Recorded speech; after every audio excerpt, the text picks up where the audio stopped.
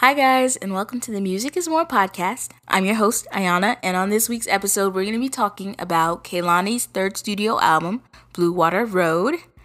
I'm very excited about it. I love Kehlani, so we'll do an album review, a song-by-song analysis / breakdown, and then we'll talk about some of the broader themes discussed throughout the album. Stick around if you want to listen to that. Okay. Music is more than the notes. Music is more than lyrics. Music is more than syncopation. Music is more than sound. Music is more than an idea. Music is more than a moment. Music is more than words. Music is more than an idea. Music is more than sound and interpretations. Music is more. So as always, before we get into the album review, I really want to talk about some of the album basics with you, give you some details, some context, yada, yada, yada. Okay. Blue Water Road is Kehlani's third studio album.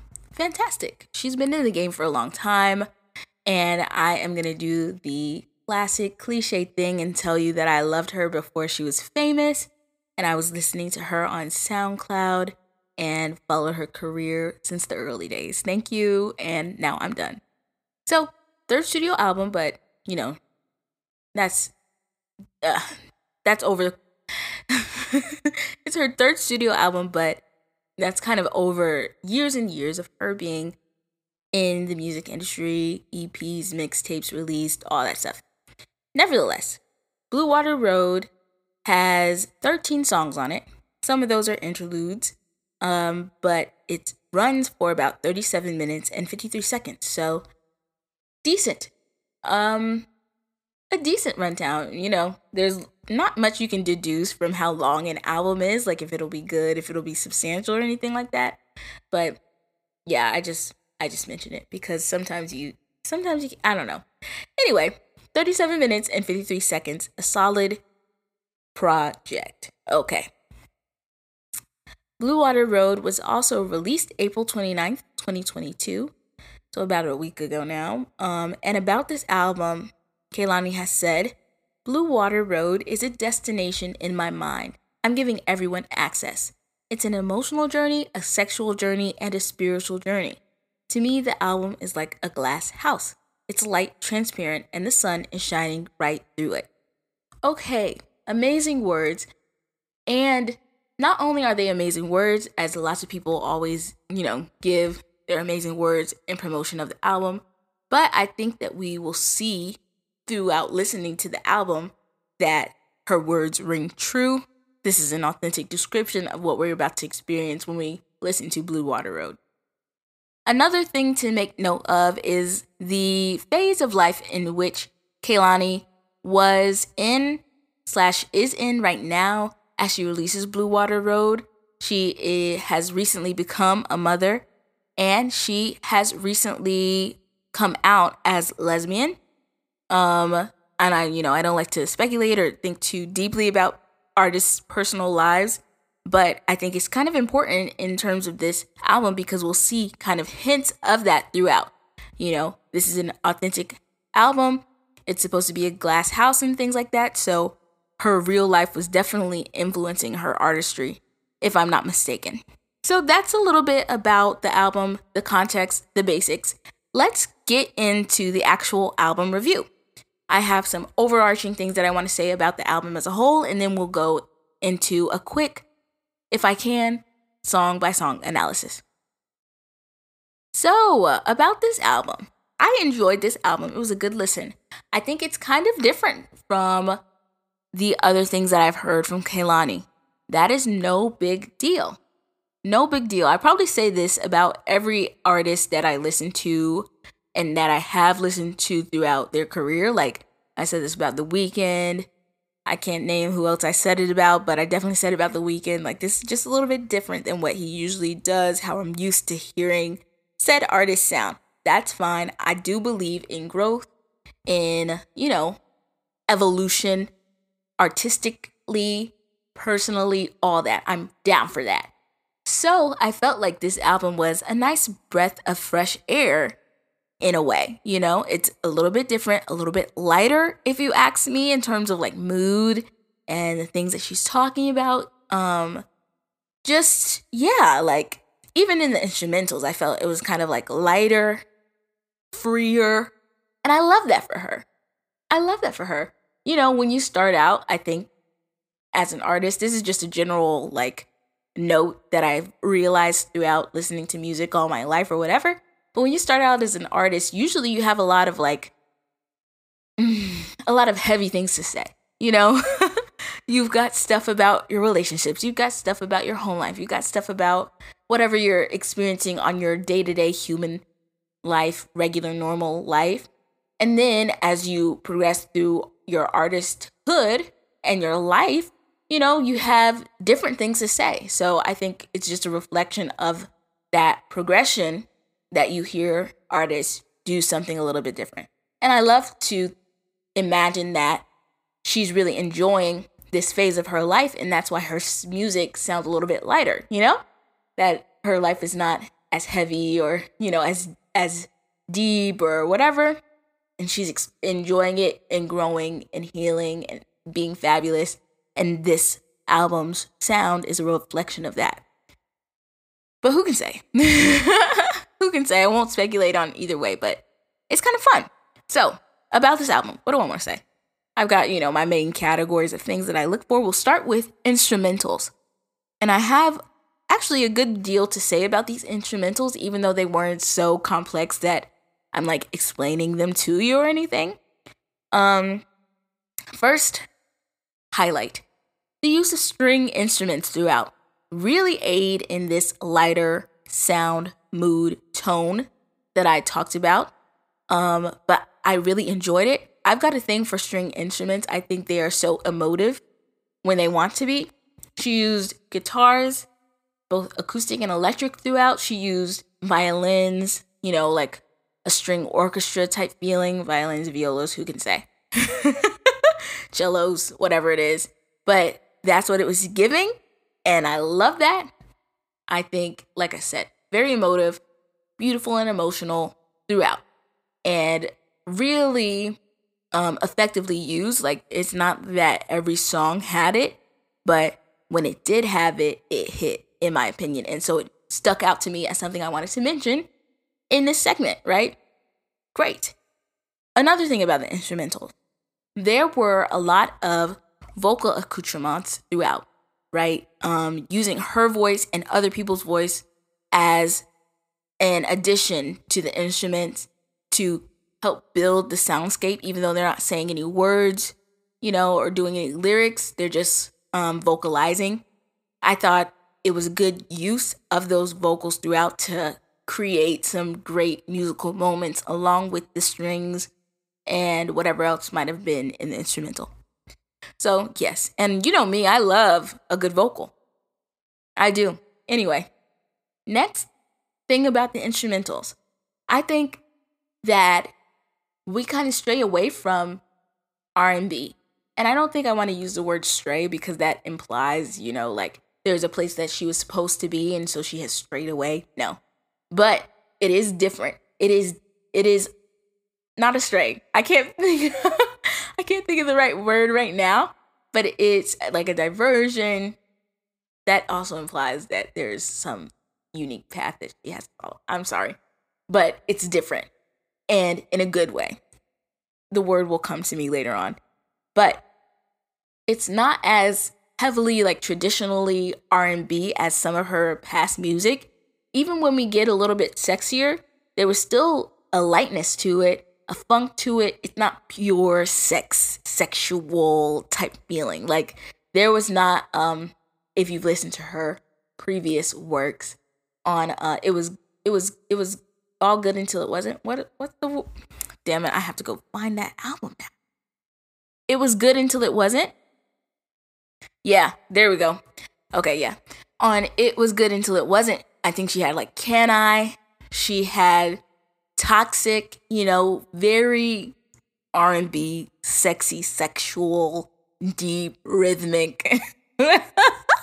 I'm pulling these adjectives out. If you could see my like body language as I'm trying to express these words, it's wild. Anyway, she had those songs on there, but I don't think that there is a Toxic or a Can I on this album just because it's light and fresh and funky still.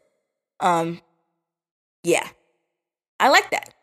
Not a bad thing, just something to note. Like, we never got deep and sexy, and she is really good at deep and sexy. Next, other things I want to say. There were some funky instrumental as well, and I like that. It's giving neo soul. It's giving alternative R&B. You know, I don't know if you know, but funky. You know, still R&B, but just funky, light and funky and fresh, and I like that. And even some songs that I didn't like live for, I like their instrumentals. These instrumentals, I didn't think were mind bending. They were good, solid instrumentals with which she could and did build songs around and off of, but they weren't really the star on this album, if you ask me. So yeah, that's just something also to note. Decent instrumentals, some really like funky, awesome ones, and then some were just, solid. Just solid in the background doing a thing. Okay. And I'll stop there. There was some neat synths throughout. Yeah. So I thought, all around the instrumentals were good. Not any crazy soundscapes, but solid nonetheless. And, it doesn't have to be crazy. It's got to be a good song overall, It doesn't have to be like an awesome epic instrumental and then awesome epic vocals and then awesome epic lyric. No, it's just got to speak to me. It's just got to be a good song overall. And so the instrumentals definitely contributed to it, but they weren't the star necessarily, in my opinion. Okay, great. Moving on from instrumentals, we'll go to production. I didn't think production was the star here either. Like, there was nothing that stood out to me as it being like very well produced. That's okay. Vocals were produced really well, especially when they were inserted into the instrumental to help build it. I think that's good and that's creative and everything. But that's about all I have to say in terms of production. Moving on. I'm thinking about if I want to do vocals first or lyrics first. I'll do lyrics first. Will I? Yeah. I'll talk about the lyrics first and then I'll talk about the vocals. The lyrics. Kehlani, I love her. And I know she writes her own music. And I know she writes her own lyrics, probably sometimes with the help of co-writers and everything like that, but I know she'd be writing. And so, because of the lyrics, I felt it was very authentic. Something that happens sometimes. Something that happens sometimes when you're talking about music and you're really and the artist is really trying to get authentic is that things sound a lot like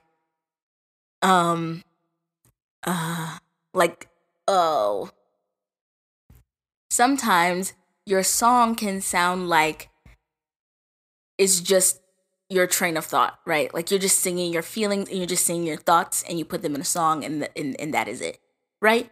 That is not always a bad thing. Sometimes it's a bad thing. I'm going to give an example. This is not to shame anyone or anything, but Summer Walker's album that she recently released, I cannot remember the title because of course I'm bad at that, but her latest album sounds like she's just talking. It's just her train of thought that she's singing straight from her mind and her thoughts to the pen, to a melody. Boom, that's it. And it was kind of not very, but it was kind of off-putting for me as the listener sometimes because I'm like, she's just going like, she's just freestyling basically. And I know she wasn't, but yeah, sometimes it can get like that. In this album, let's pivot because I could go on. But in this album, the lyrics definitely sounded like an internal monologue. Not in a bad way. There are bad ways. But I felt a lot of things that she was expressing were her own internal feelings. Like, she wasn't talking to anybody. She's just telling you how it feels inside of her. I can appreciate that. I think a lot of the lyrics were good. And because of that quality of it being or sounding like her internal monologue, it feels really authentic. You feel like you're hearing her talk about her life and kind of narrate it. So that's good, a good quality. Some things didn't resonate with me. That's okay. You know, that is more than okay. Some lyrics didn't resonate with me. The most glaring example of this is Any Given Sunday. And I really didn't like the Call Me Daddy line. And it's not because I don't like the thought of it or anything like that. Like, I'm down. No. It's not that. It's just I didn't like the melody. Like, I didn't like the I didn't like it. But that's the only thing that really stuck out to me. And then some of the things that she was describing, like, just didn't resonate with me. But that's not a bad thing. It's not that like the lyrics were bad or anything. Yeah. When she goes like, call me daddy, I don't like that. I felt it could be stronger, you know, in its intonation. So it's more a critique of the like vocals there and the melody there that I didn't like, and not necessarily the call me daddy words. Anyway, shit. And also on Any Given Sunday, I thought that the lyrics were kind of simple, you know? Not a bad thing, just something, you know? Okay. More about the lyrics. I think lyrics are also important to like the story of the album. Here, I didn't feel like we were just telling any singular story. Like I said, it's like an internal monologue. She's telling you how she feels in these different situations in kind of a snapshots of her life, you know? It's kind of a collage of feelings and not necessarily a single story or anything like that, which is chill, fine. And throughout the album, she's talking about all kinds of stuff, you know, the things that she mentioned when she was, the things that she mentioned in that quote that I gave at the beginning of this episode, you know, sexual, emotional, spiritual journeys, and then, you know, relationships with yourself and others and all kinds of stuff. I'll get more into, you know, the meaning of the lyrics and stuff like that in the Music Is More segment of the Music Is More podcast, but we're not there yet. So, decent lyrics, really truthful lyrics, good. Some lyrics stood out to me as well. Like, even though some lines stood out to me in a negative way, some stood out to me in a positive way as well. And I'll talk more about that in the song-by-song analysis. Okay, then the final facet that I want to talk about is vocals. Must talk about them because I only like good vocalists. And that's just my thing, you know, personally. I only listen to people who can sing well. So, yeah, or I'm only a fan of people who can sing well. I listen to a ton of different people, but I'm only really listening to people who can sing. Anyway, love the vocals. I love Kehlani's voice. Let's talk about it. Here, she experimented a bit more, right? She changed it up a little bit more, switched up, you know, her tone, her intonation to match the moods of the song she was singing. On Any Given Sunday, she kind of experimented with her lower range. On the song she has with Sid, it was giving like falsetto, SZA-esque type feelings. I'll talk more about it, but yeah, she experimented a bit more, and I like that. You know, her sound is evolving, and part of that sound is her kind of distinct vocals, in my opinion. Yeah. In terms of the melodies, I didn't think that there were tons of crazy ones, but it doesn't have to be crazy. And I mentioned earlier about her adding vocals in the back to build in the instrumental, and those vocals created some really great moments throughout. So Love that for her. Enjoy her voice. And I'd love to see her do more experimenting in the future as well. Okay, and that will that will conclude the album review. Now let's get into like a song by song breakdown. And I'm gonna try and be quick, but I usually am not. What are you gonna do? First song on the track list, Little Story. I'm pretty sure Little Story was released as a single. I like Little Story. It's got an interesting melody and a trippy little guitar in the back. I think the verse 2 breakdown is really fun with the plucking on the violin. Here we have the string instruments that I was talking about. And then the instrumental breakdown at the end is also really special in my opinion. I wasn't expecting it. It's lovely, it's sweet, it's romantic. And it goes along perfectly with what she's talking about in Little Story. Which, from my deductions, from what I have deduced from the lyrics, is that there was an unhealthy dynamic, but now they want to try again to see if, they could be part of each other's story. Love that. Sweet, romantic, lovely. Would I ever give anyone a second chance? Hell no. But it's beautiful. I'm just kidding. Okay. Moving on. Track number 2, Any Given Sunday. Featuring, I think you say Blast. BLXST. Featuring Blast. Or Blist. Blitzed. I don't know. Anyway, Any Given Sunday is not my favorite song on the album. In fact, it might be one of my least favorites. That's okay. We all have our opinions. Okay. And here is where the Call Me Daddy line felt a little bit uncomfortable. I felt there could just have been more confidence. I didn't like the progression of the melody here. And yeah, that's okay. I think maybe you could have gone, not me getting into it, but maybe the progression could have gone up instead of down.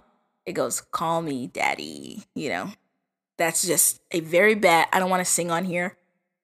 Anyway, it's kind of a really chill soundscape for Any Given Sunday. Like, this instrumental was good. I didn't really like the lyrics and stuff, but it's fine. Yeah, and it's like a sexy song, still light and fresh, a decent feature, and I like when they sing together, and he takes the lower part, and their voices sound good together. And I'd love to see her explore her lower range like this a bit more often. Track number 3, Shooter Interlude. I like this one. It's kind of cheeky, It's about kind of the questions asked of her over the course of her career. Like, do you got a man? Are you married yet? Are you going to have kids? Type B, can I have some money? My mom needs surgery. My kids needs like a bicycle, whatever she was saying. A commentary on her fame. Break the fourth wall a bit, Yeah. I like Shooter Interlude. It made me laugh a little bit. And I also liked the progression from questions to statements at the end. At first, they're asking, like, will you pay my mortgage? And later on, they're like, pay my mortgage. That's not what none of the lyrics say that, but you get the drift. Okay, then track number 4, Wish I Never. I was not expecting this. This is how we do it, sampled on this one. But I liked it a lot. I thought the instrumental was a good remix of the classic. It wasn't so in your face that they had sampled it. Of course, you know it because it's infamous. But yeah, I thought it was good. Still relatively low-key, funky. And the kind of story she paints with Wish I Never is fun. She was the accomplice. She was the victim. You're the victim. I don't know if you guys know that TikTok. Anyway. I'm making myself laugh. Yeah, and then she kind of got played by the player, all that, and made a mistake. So, okay. And then one more thing about Wish I Never. I don't really like the word Lambo, so I didn't like that lyric, but it was still decent. I just had to put in there that I'm not a fan of the word like Lambo used unironically. Okay. Track number 5, Up at Night featuring Justin Bieber. Why do I love this song? And I shouldn't feel so incredulous because, let's be honest, I can get into Justin Bieber, and I love Kehlani. And this is a bomb song, so really there shouldn't be any surprise, but I freaking love this song, and I wasn't necessarily expecting to love this song. I love this song. First of all, love the transition into this song and the beginning motif. And the beginning motif. There we go. Is that right? I can't remember. I'm going to keep going. Then it gets funky with a pre-chorus. Very R&B. Sexy. Beautiful. Still light. Still refreshing. Like, you don't get like thumping R&B. We're about to have sex R&B. No, you get a light, refreshing R&B that you want to sing along to. Oh boy, do I want to sing along to this. And when I was listening to this, I found myself thinking, are Kehlani and Justin Bieber's voices similar? Get into that thought. I need to hear somebody else's thoughts about this because when I was listening to it, I was like, am I tripping? Or do they sound like brother and sister? And, brother and sisters don't always sound alike, but they sound really similar to me. Like, Kehlani could be the girl version of Justin Bieber. I don't know. I felt this way. Somebody tell me what you think. And then a nice breakdown where the instrumental fades out on the bridge and then grows to this fantastic moment. And more about the bridge, I think if they had added Justin's voice to the bridge, that would have been fantastic. And the song really would have blown my mind. I already really like it. But if Justin Bieber's voice was doubling hers on the bridge or doing like a harmony, I would live. I would live. It'd be like the song of the summer. I would promote it everywhere. But yeah. I really like Up at Night. We will keep going. Get Me Started featuring Sid is the 6th track on the album. And I really like this one as well. Oh yeah, I do. Awesome synth. Or keys. I can't tell. But I think it's a synth. It's kind of a new sound. More digital and minimalistic in comparison to some of the songs we were hearing before on the album. I felt the vocals and the backing were fantastic. Kehlani is singing in a way that kind of matches Sid's singing. Softly, raspy, indie. Soft R&B, alternative R&B. That's what it's giving. I think it would have been interesting to hear how Kehlani's voice full out sounded with Sid's, but it makes the sonic experience more seamless that she kind of matched Sid's pace, if you know what I'm saying. More immersive sonic experience because they're both on kind of like the same wavelength, so it kind of flows into one person's verse, into another person's verse, into the chorus a little bit more seamlessly. If you get what I'm saying. Yeah, and then also the pre-chorus is fire. Get Me Started, also great song, love that song. After Get Me Started, Everything interlude. I can't take it. I love this. Okay, so for about 3 songs now, 4 songs maybe, 5 songs maybe, it's just gotten progressively better and better, in my opinion, right? We go from Shooter, which I like, Wish I Never, which I like, Up at Night, which I like more, Get Me Started, which I like more, and Everything interlude, which I like a whole lot. A nice run here. Everything interlude, I love. She's not even singing here, but it's still great. a beautiful instrumental, amazing sounds. There's a beach in the background. I'm transported. It's getting me excited. I like everything a lot. Then we go to More Than I Should, featuring Jessie Reyez. This is a good song. I liked Jessie Reyez's voice here on this feature. It's giving cheating, which is like, okay. But then, she poses this moral, ethical question. Is it really cheating if they're not loving me right? Yeah. Yeah, I don't have an answer for you, but a good question to pose to the masses, maybe. It's fun. It's funky. The synths are good. I think the instrumental's good. Yeah. It's good. Next, Alter. Also good. I wish that I resonated more with Alter because I think it's supposed to be that, like, in the grand scheme of the album, this one is supposed to touch you. And who can say if that's how it's actually meant to be?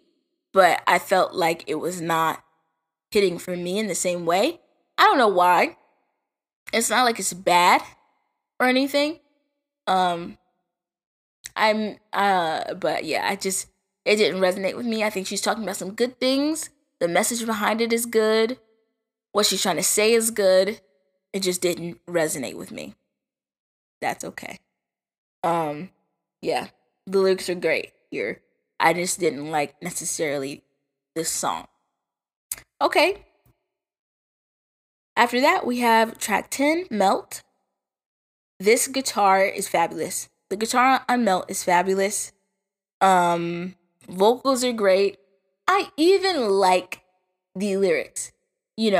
I think this metaphor of melting into somebody is illustrative. It's imaginative. Paints a picture for me. I like that. Artistic. Now, when I think too hard about it, I think, do I want to like someone so much that we become indistinguishable from each other in some ways? I don't think so. And that's just because I'm an individualist at my core. And also, like, I've got this, like, thing about intimacy where I'm averse to it unless it's on my own terms. So, yeah. But I like the song. It's a good song. I just think, oh my God, like, I would hate to melt into somebody. But who knows? Like, maybe one day I'll have an experience in which I feel like I'm melting and I really enjoy it. Yeah. And then on Melt, they also have these fabulous ending vocals. Love them. Appreciate them. Amazing. After Melt, we go to Tangerine. It's giving gay, it's giving sexy, it's giving sexual. And still light and refreshing and tasty, if you ask me. Let me stop. I'm so funny. I think I'm hilarious. Anyway, Tangerine, it's about sex. Delicious. Love that. Pretty simple, pretty straightforward, and pretty gay. And I love all of those things. So good song. After that, we go to Everything, which I really like. I really like the ending vocals, especially with this group vocal. It's giving gospel. Love that. And then for the final track, we have Wandering featuring Thundercat and Ombre. Pretty simple. The lyrics are the star here. The instrumental is pretty simple, but the lyrics are the star here, and I love the lyric. I do. I think these lyrics are some of the best on the album. So, yes. And then it ends with her baby's voice, which is always so effective. Artistically, it just hits. I don't know what it is about the baby voice. It's just good. It's just good, and it just endears you even more because you know it's her baby. Like, oh my gosh. Love that. Cute, amazing, beautiful, and lovely. So yeah, very good album. That is my song by song analysis. I did not take that long. I've taken longer in the past. So I'll count that as a win. So now that I've done an album review and a song-by-song analysis, let's move into the Music is More segment of the Music is More podcast. You all came to see it. You're all excited about it. And so am I. Let's go. So here in the Music is More segment of the Music is More podcast, I am liable to talk about anything and everything, usually in relation to the album of choice for that week, for that episode, whatever. I like to start the Music is More segment by talking about, all of the things that I listened to and heard and felt were expressed while listening to the album. Like, I'll just brainstorm a couple of the themes that I was thinking so you get an idea of where my head was. And then from there, we'll move into the actual discussion where I pick one of these topics to deep dive on. So, the themes. I think I could go on, as you always can, because music is highly interpretable as an art form usually, especially when it's done well, in my opinion. But she gave us a couple of the themes already in her opening statement that I provided: spirituality, sexuality, emotional clarity, and love. Great. Then there's also themes of relationships with others and with oneself. There's the idea of, regret, kind of like evolution. I made a mistake in the past and I am writing it now. That was a theme on some of the songs, where she was young before, but she's older now and has known more and realizes where she went wrong. Like in Little Story, she talks a little bit about that. And on A Wish I Never. So that, this kind of ruminating on the past and then also looking forward to the future and talking about how she has changed and grown. There's also elements of like grief, but not in a sad way. More about like the past, like I said. More about fondly looking at what has happened in the past, what you have lost, and also what you have gained throughout this album. The fun parts of being in love. I think she talks about them, this really profound feeling of love, and not just romantically, but love for life, joy in life, and love for herself and love for others as well. All kinds of stuff throughout this album, I think. That's a brief brainstorming. Let me know. I love when people reach out to me on the podcast Twitter at musicismorepod. If you have anything that you discovered, any themes that you think we should maybe talk about, like I'm down to revisit whatever or discuss with you on Twitter. But yeah, those are some of my thoughts. Those are some of my thoughts so far. Now, also, there's a caveat, like it's only been out for a week, so through multiple listens, I'll probably discover even more and stuff like that. But yes, initial thoughts, initial themes, there you go. Now let's get into the discussion. Today, I really want to talk about embracing your own sexuality. And this is a good topic. There's a lot there to discover and to discuss. I don't think this album is necessarily all about embracing your sexuality, right? It is a facet of it. And because she is doing it, I think it's relevant in her music and stuff, but not necessarily something she's singing expressly or explicitly about embracing her sexuality. Yes, she is singing about her sexuality and sex and being a lesbian and everything, but on the actual topic of it, it's more like she's living that way. She's living in a way that embraces her sexuality. This album is a proof, and some of the songs on the album are proof of her doing that in her real life, if you get what I'm saying. So yeah, I want to talk about that today. So, first things first, to highlight the key word of today's discussion topic, we're talking about embracing your sexuality. Not anyone else's sexuality, at least not yet. Maybe that'll be a later episode, how to be accepting and embrace other people's sexualities. We won't go there today. But today, we're talking about how to embrace your own sexuality. And while I myself am a queer woman, and I am talking about another woman's album who is also LGBTQIA+, you can be straight listening to this, and you can be anything listening to this, and still, this might apply to you. It's not a closed subject matter, not a closed circle, if you get what I'm saying. Today, I am talking about embracing your sexuality, whatever that might mean. Your, any sexuality, the one that resonates with you the most, the one that you want to subscribe to or identify with or whatever. That's what we're going to talk about today. Okay? You can be anything. So I just wanted to make that known before we dive in.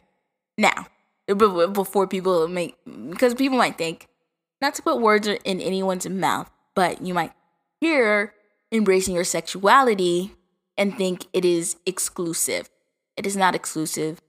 You can positively embrace your sexuality and not necessarily be queer. You can be straight and embrace your sexuality. Something we'll also talk about in this episode, I think, and maybe in future episodes, I don't know, but there's a way for you to embrace your sexuality without negating other people's experience, right? And that's also important to note. This is a safe space, so nobody better be negating other people's sexualities. Focus on your own sexuality, and maybe you can get some clarity, maybe. How about that? Okay, let me stop.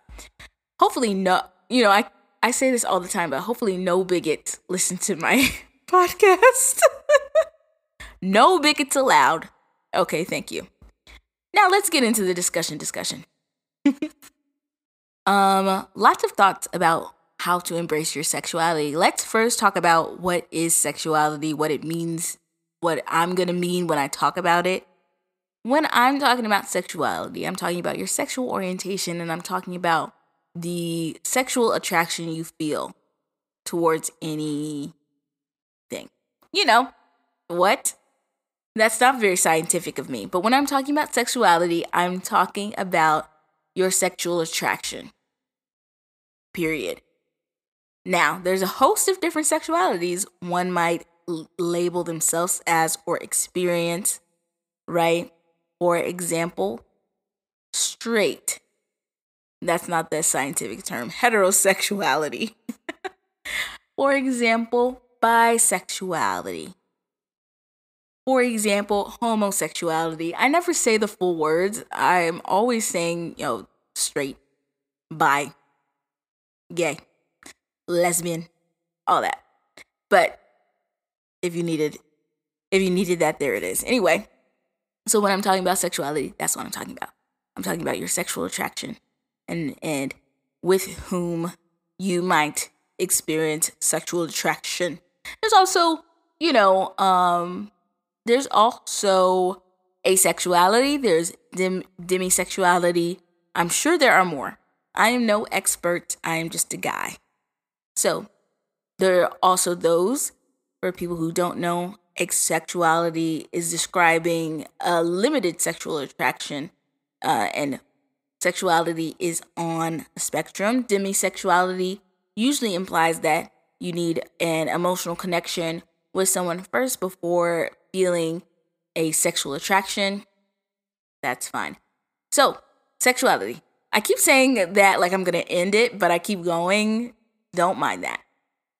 Sexuality is one column, one facet, but there's also, your romantic orientation that might play a part or a role in your sexual orientation. You could be aromantic, all that. You could be monoromantic, all kinds of stuff. There's all kinds of designations in terms of that, of your romantic orientation as well, that are separate but closely related, I think, in my experience, to your sexual orientation. And then there's also your gender that could play a role in it as well, because usually your sexuality is kind of goes in tandem with what gender you ascribe to. Not all the time, and I think as we progress, it will become less frequent that you just assume that they go hand in hand. But with the system that it exists now, if you identify as bisexual, they're talking about in terms of gender, right? You like women, you like men, you like women and men. Or if you're a man and you like men, then you're gay. Is the thing. I don't know if that'll always be the case, but that's kind of the understanding at the moment. But yeah, it's all interconnected, but they're slightly different. And so today I'm going to try very hard to talk almost exclusively about sexuality and not necessarily about gender and romantic orientation. All of them are on a spectrum, so even then it's kind of hard to pin down, but whatever. I'm doing the Lord's work, and by the Lord, I mean... Let me stop. Okay. And by the Lord, I mean, no. I'm going to say something very controversial, and so I'm going to stop myself there. Okay? We'll move on. I've talked to you about what sexuality means to me, what I'm going to be referring to when I talk about sexuality in today's episode, and I've talked to you about sexuality, gender, and romance, and how I'm going to try and talk almost exclusively about sexuality. We're going to move forward in the conversation now. Now, let's talk about how sexuality is oftentimes taboo. And really, it doesn't matter about your gender or anything like that, or your actual sexuality. It just in general is taboo to talk about sex and sexuality. It just is, I don't know why. No, I do know why. It's the patriarchy's fault. Societal standards set by white men. I could go on, but I won't. But that's just like a facet of this conversation. I think as we progress, I'm always thinking about the next step, the next generation, how they're going to talk about it, and how this conversation might be or might contribute to further conversations that are even more outside of the pre-established box, if you get what I'm saying. Sexuality in the past has societally been in a box. Of course, when you think about people's individual experiences, I think it's really hard for you to fit in a box in terms of sexuality, just as a person, But when society would talk about sexuality or communicate sexuality, it was very rigidly done and with an air of taboo historically. And there are many reasons for that. I won't get into it. It's like historical roots and stuff like that. But it's important. It's important to note. It gets more taboo depending on the demographic you're talking about, right?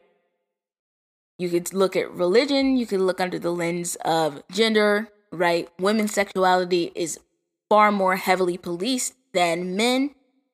It is just a fact. Actually, I don't know if I even want to say that, I think it is because I am a woman, but one could argue that, men have to be straight. I don't know though. I think that would be an interesting study, but when you think about the gender gap and how in the gender dynamic, the woman is the oppressed person, then the patriarchy is designed to keep women in lesser position in life and everything. Not to get too political, but so from that you could then say all of these things that are forbidden are even more forbidden for women. I don't know. And in my experience, this is all anecdotal. In my experience, women's sexuality are more greatly policed than men. And why do I say that? I won't keep going about this because it's about embracing your sexuality and this feels kind of sad, but nevertheless, I say that because for women, you have this layer of chastity that is imposed upon them if you talk too freely about your sexuality, whether it be the socially accepted one of heterosexuality or less socially accepted ones like bisexuality, pansexuality, whatever you want it. There's this layer of chastity. And then also this layer of women's sexuality only exists in context with a man's sexuality. If you are not in a heterosexual relationship, then you shouldn't be a sexual being outside of that, right? And men face their own layers of oppression when it comes to sexuality and the tabooness of sexuality, intertwined with the patriarchy and toxic masculinity. But they are allowed to be sexual beings and sexual creatures outside of their relationship to any one woman, you know? So I think that's also a facet of it. Nevertheless, sexuality is a taboo subject. I'm invested in breaking down the tabooness of sex. Period. I'm a proponent, I think it's important to say, I'm a proponent of healthy conversations and embracing of sexuality, not necessarily, an uplifting of it or, an exalting of it or of any one thing really, but of a freedom, of increasing the freedom people experience when they're talking about their sexuality. If you get what I'm saying. Right now, we're locked up. Taboo. Don't talk about it. All of that. And I'm invested in us talking more freely about sexuality, embracing it in positive ways. And the positive change from doing that, I think, would be exponential. Yes. That is also part of the reason why I want to talk to you about it. Now, what does it mean to embrace your sexuality? Great question, Ayana. What I think embracing your sexuality looks like is you having the ability to accept your sexuality yourself. Right? It's about the ability for you to be secure in your sexuality, to accept it and enjoy it, and to be able to quiet the voices of those who might dissent, right? Both externally and internally, if you get what I'm saying. Because of the tabooness of sexuality in general, there's not a lot of transparent conversations that happen about sexuality, and there's not a lot of love and freedom in discussing and enjoying your sexuality. It's done in the dark. It's done kind of secretly. There's not a lot of information about sex in general, and then your sexuality is very much not talked about, right? Sex isn't talked about, but with sex, which is like a symptom of your sexuality, not saying that it's like a bad thing or like it's a symptom of a disease or anything, but sex is just like the manifestation of your sexuality. We don't talk about sex, so how could we ever talk about sexuality, right? If we don't talk about sex really starkly, if we don't provide information enough for people to get even a really good idea of what it means to be having sex, then there's no way we're getting to the higher level thinking of this is your sexuality, this is how you embrace your sexuality, this is how you think positively about your sexuality, and the like. Okay? So, yes, when you embrace your sexuality, you allow yourself to freely engage in it, to know more about it, to come to a full understanding of it, in my opinion, right? That is what I'm doing when I'm on the path, on the journey to embrace my own sexuality. It's not about screaming it from the rooftops or anything like that, or just doing the most sex. It's more about knowing myself, accepting myself, loving myself and my sexuality. If you get what I'm saying. And I think an important component that I really want to underline is that you don't have to just be out here having sex all the time to embrace your sexuality. This is important. I don't think people understand that all the time. Some people do. Some people get it. If you get it, you get it. But some people don't. And so I have to underline it again. You don't have to just be the most sexually outward person to embrace your sexuality. It can look in it like a different way for you. Especially if you are on the asexual spectrum or something like that. Like when you think about embracing your sexuality, it does not have to be tied to the act of having sex. It can be outside of that. And I think it should be outside of the actual act of having sex, because that is only one small facet of your sexuality.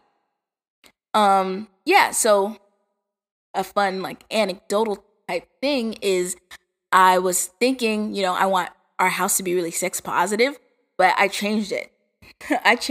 Like our household, our family to be sex positive. But now I'm thinking more along the lines of sex neutral, of being able to talk about it without feeling like cringe and dirty and bad. But also you don't have to like yell and scream and be, overjoyed about the act of sex or your sexuality. So yes, good. Important note. Doesn't have to be screaming from the rafters, having the most sex. It can be if you want it to be. And if you find that is a positive, healthy way for you to express and embrace your sexuality, that is good, but it doesn't have to be. Now. How does one embrace their sexuality? Oh, great question. It's hard sometimes. Really, and you might not believe this, but I'm kind of like a not so sexual person. Don't tell anybody. And it's mostly to do with my own thing about intimacy, which I think I talked about earlier in this episode, but yes. So it's like, how does one embrace their sexuality if they're not acting on it? Is a pertinent question, I think, in the minds of many young people.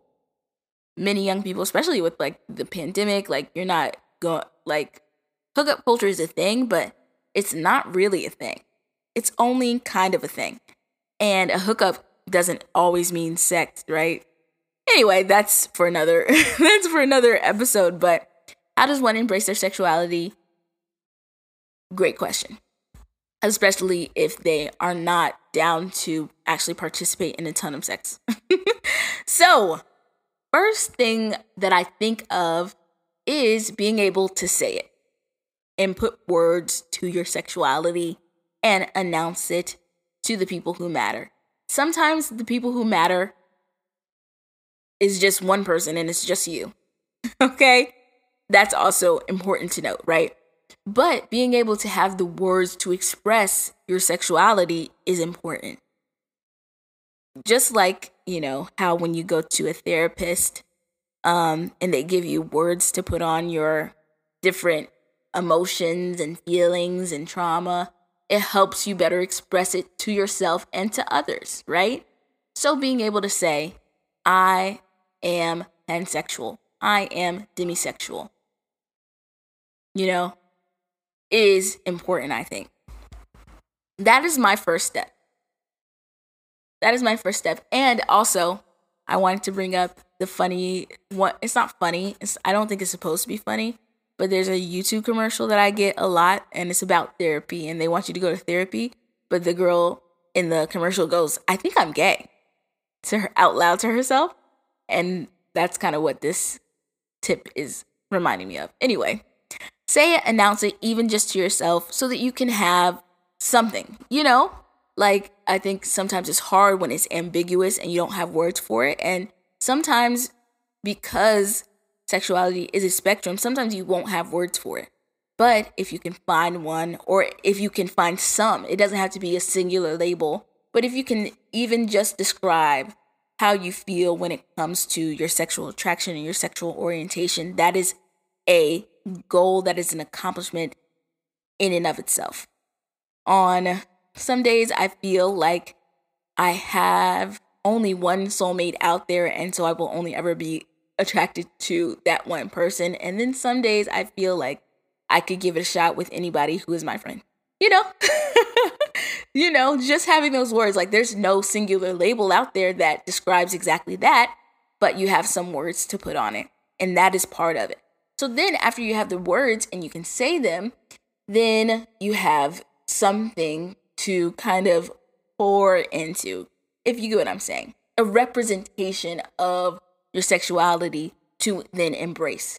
You can then embrace those words and say, this is me, this is what I'm experiencing, and this is fun, this is good, I love this, and I embrace this part of me now that I have verbalized it or put it into words.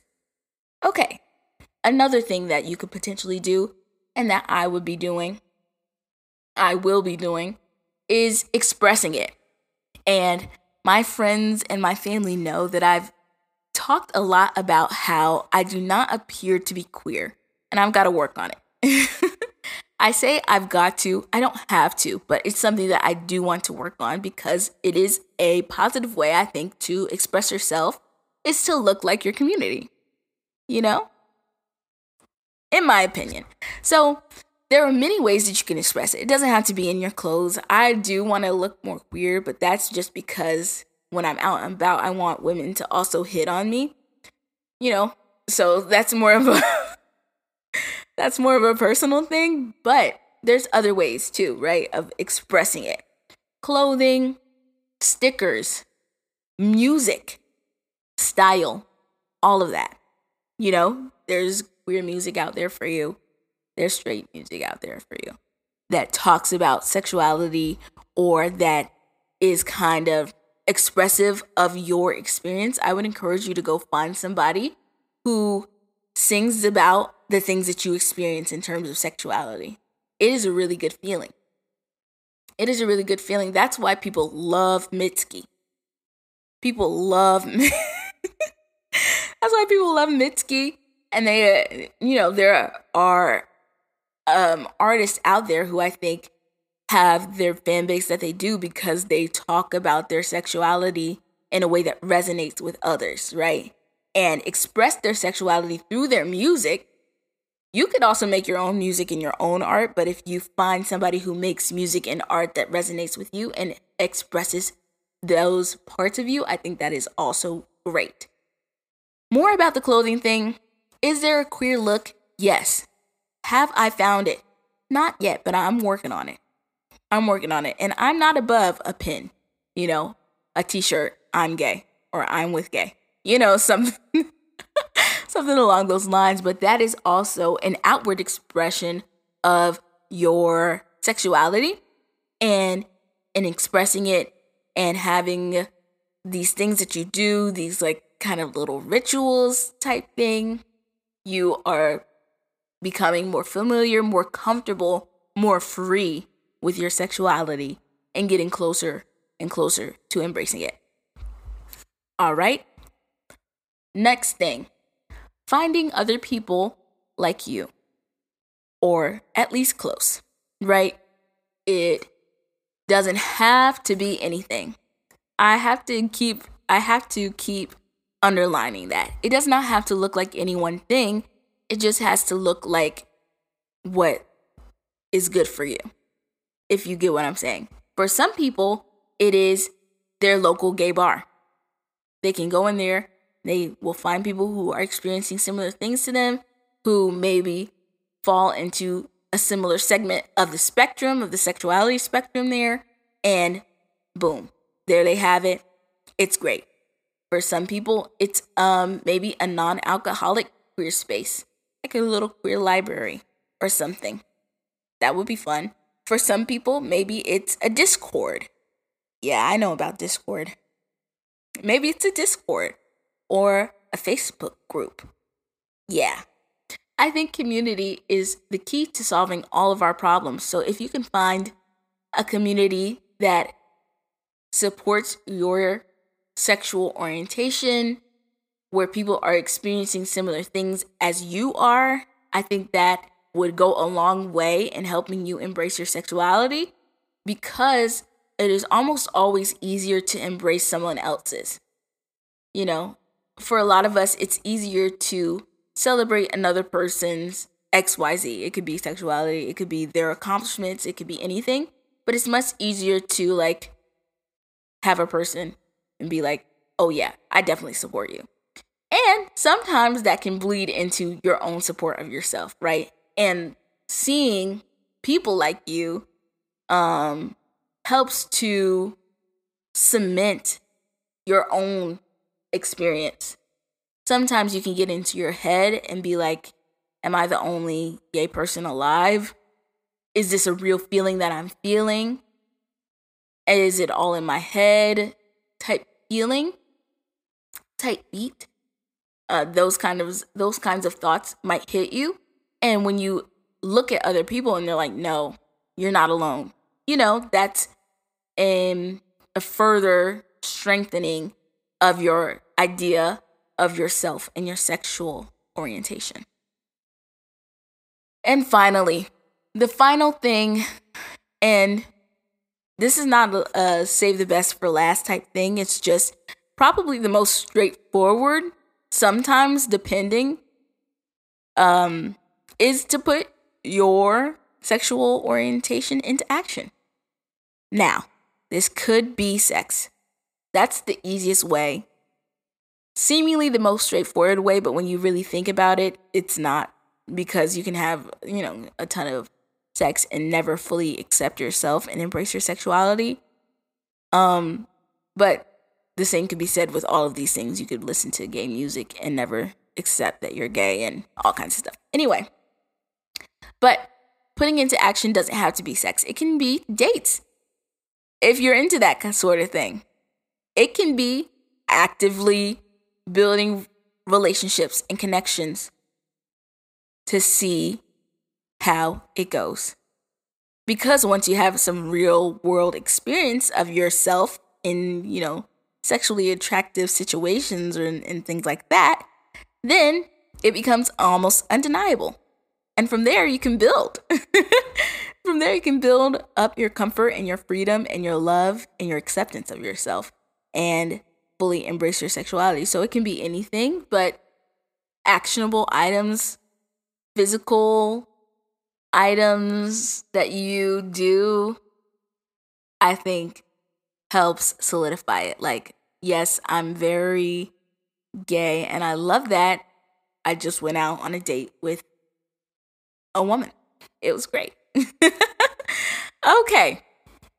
Now, to wrap it all up, I'm going to talk to you just a little bit about my own experience embracing my sexuality. And when I say embracing my sexuality, I'm talking about the journey of it, because I don't think there is any one point in time in which your sexuality is fully embraced.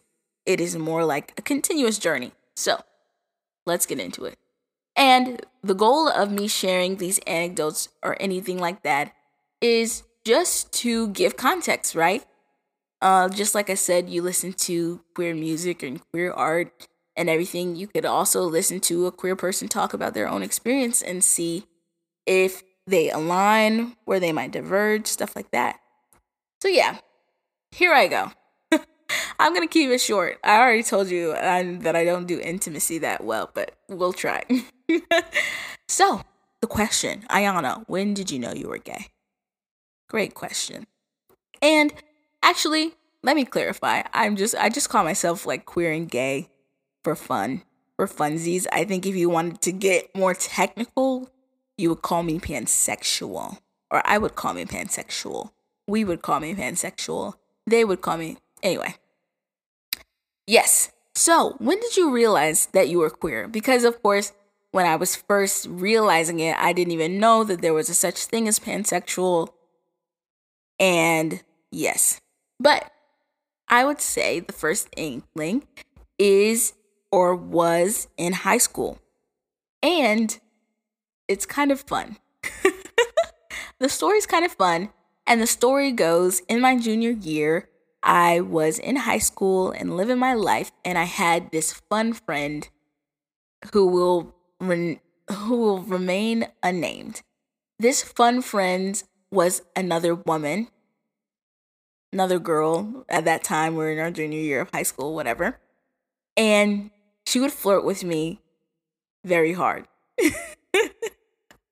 She would flirt with me incredibly hard. Okay, no problem. I've been flirted with before. It's fine. But yeah. So she was flirting with me, but did I realize that? No, because I'm obtuse sometimes. And only after talking about it with my friends and my family did I realize she might actually be pursuing me. She might be flirting with a cause. Like, I thought we were just fun flirting, but she might be really flirting. So, oh man, now I'm thinking about it. I'll have to go and look at my journal to see how it actually progressed. But soon after I realized that she was actually flirting with me, I think I asked her, like, are you really flirting with me? And she says, yes. When are we going to go on a date? Or something along those lines. In my mind, she was really smooth. Like, I thought, especially after I realized that she was actually flirting with me, I was like, she's putting the moves on me. Like, oh my God. I'm flustered. I'm embarrassed. I'm blushing. It's great. But, yes, so she asked me on a date. I said yes. And it wasn't so simple as that. I think I had a couple discussions with my mom and with my family and my friends about, like, should I really go on this date? Do I really like her? Do I like that she's flirting with me? Or do I like her? And what does it mean if I like her in terms of my sexuality, right? Some people had a harder time thinking about it than I did. Me, I was like, no, actually, I think she's cute. I like how she flirts with me. And I am fine with going on a date with her and potentially being her girlfriend. And it was really kind of simple for me.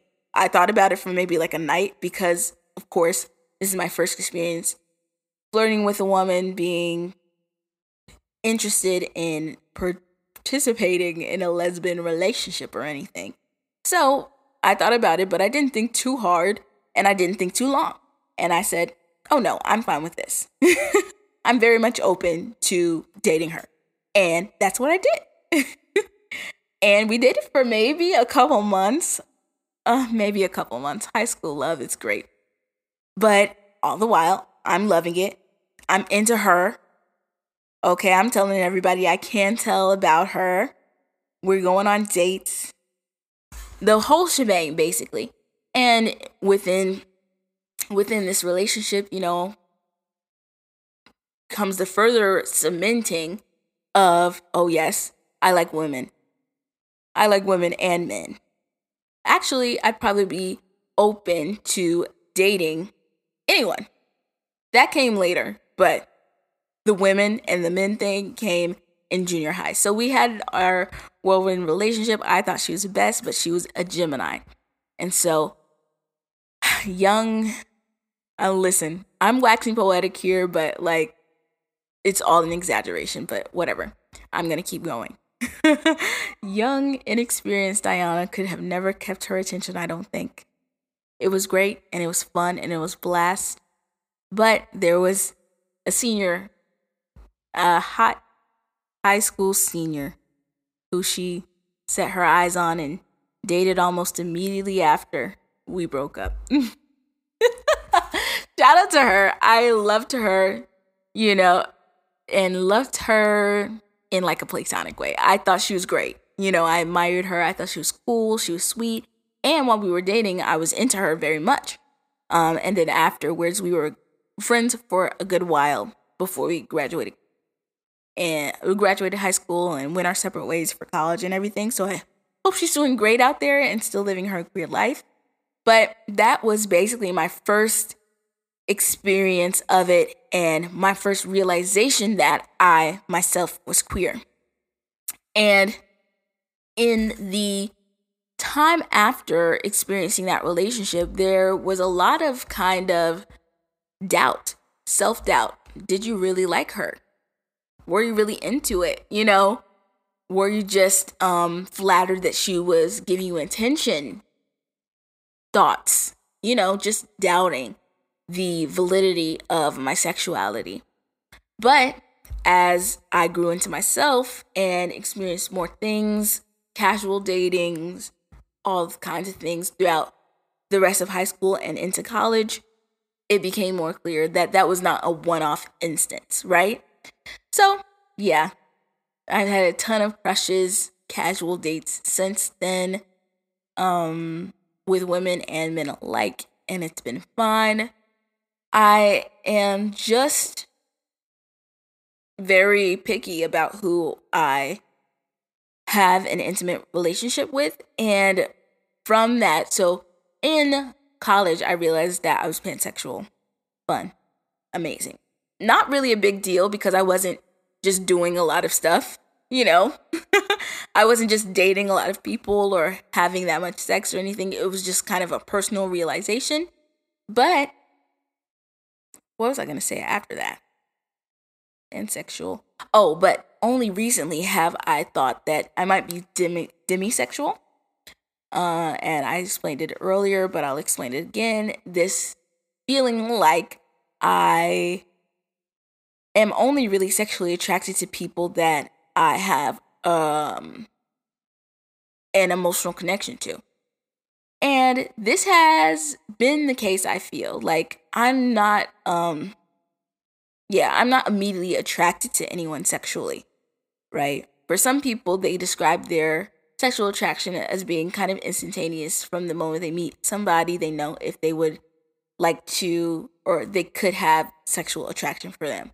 For me, I have to like you, enjoy you, think of you as a friend before I feel comfortable or anything thinking about you sexually. That's just a thing. It's kind of a flexible label at the moment, as all labels are, because sexuality is a spectrum. But the more I think about it, the more it resonates with me. So yeah, that's kind of been my journey throughout. And as I grow and do more things, and my priorities shift, I think I'll have more, or I'll make more chances for me to explore that further in whatever way I deem necessary. But that is how I'm feeling now, and that is kind of the progression up until now. In terms of embracing my sexuality, it's really been kind of a private affair. I haven't been very demonstrative, and I don't think that I look very queer, but inside, the internal work is definitely being done in terms of making sure that I feel comfortable and happy and accepting of my own sexuality. It's been through a mix of the things that I've talked about today on the podcast that I've become as comfortable as I am now. And it's through a mix of those things that I hope to become even more comfortable and embrace my sexuality even more in the future. That was a good episode. Congratulations to you if you've made it this far, because you have made it to the end of this episode of the Music is More podcast. Yay! Now, if you want to keep talking, find me on Twitter at musicismorepod. And if you want to hear some other things that I have to say, go and check out our other episodes. I try and post every week, and I just try my best. I hope you enjoyed this episode. I really had fun talking to you guys about this kind of subject matter, and I hope to see you on next week's episode. Bye!